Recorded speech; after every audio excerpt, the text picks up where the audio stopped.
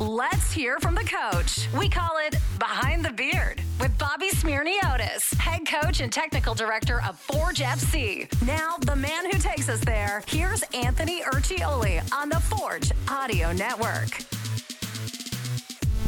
Coach, back to work, letting that win settle in, and that's it. It's business as usual this week, I would assume.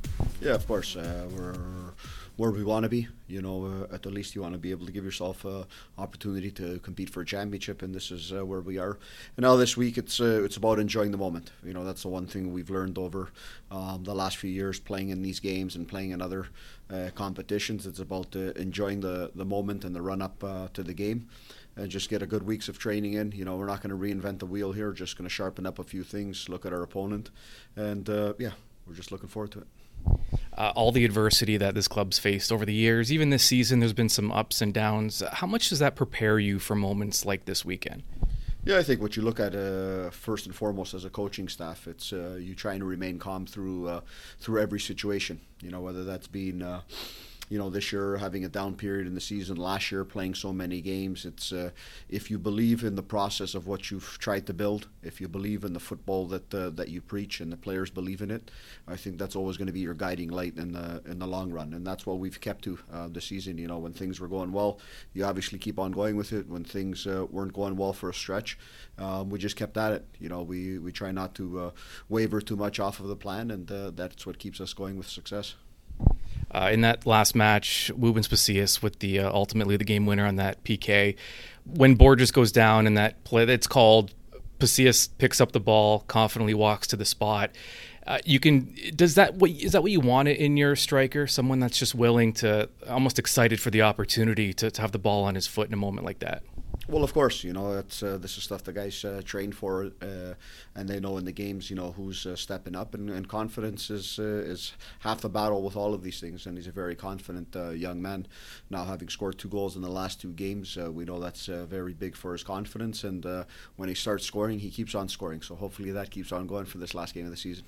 Is that something that's decided on before the match? The coaches, are you making the final call on who takes it, or if a player is that confident, you just kind of let him go? Oh, the players have a list for all set pieces and everything that's there. Unless a player wants to, walk away from his duty, everything is set up and trained within the week. All right, so heading to Ottawa now, expecting a big crowd there. Even just talking to some of the players, they're just excited to have a lot of fans there. They don't care which team they're cheering for. Are those the kinds of atmospheres that can feed both clubs in a moment like that?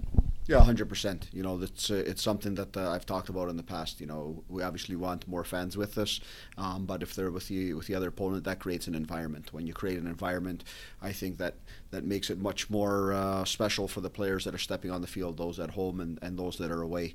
And I think that's something that we've lived in CONCACAF competitions especially, and you know, we're looking forward to on Sunday in Ottawa. There's going to be a lot of talk about the contrasting styles of Forge and Ottawa, but ultimately it does show that there are different ways to get it done. I mean, it's kind of cool that 2 different clubs playing different styles are able to make it to the same point. Yeah, I mentioned that in the post-game press conference from the game. I think it's fitting that these 2 teams are going to be competing for the championship. I think 2 distinct styles, but 2 teams who are doing it very well.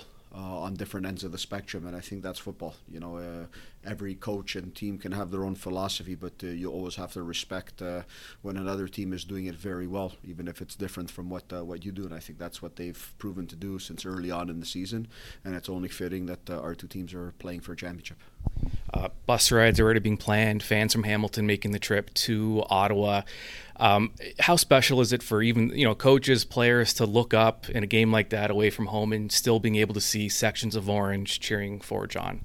Yeah, I think it's fantastic. You know, we've been there 2 times this year, and we've had a good contingent of fans. I'm expecting a few more. And in those past 2 games, you know, to be honest, we felt their energy. We hear them in the crowd. It's been excellent. So we're just looking forward to as many people making that trip down the 401.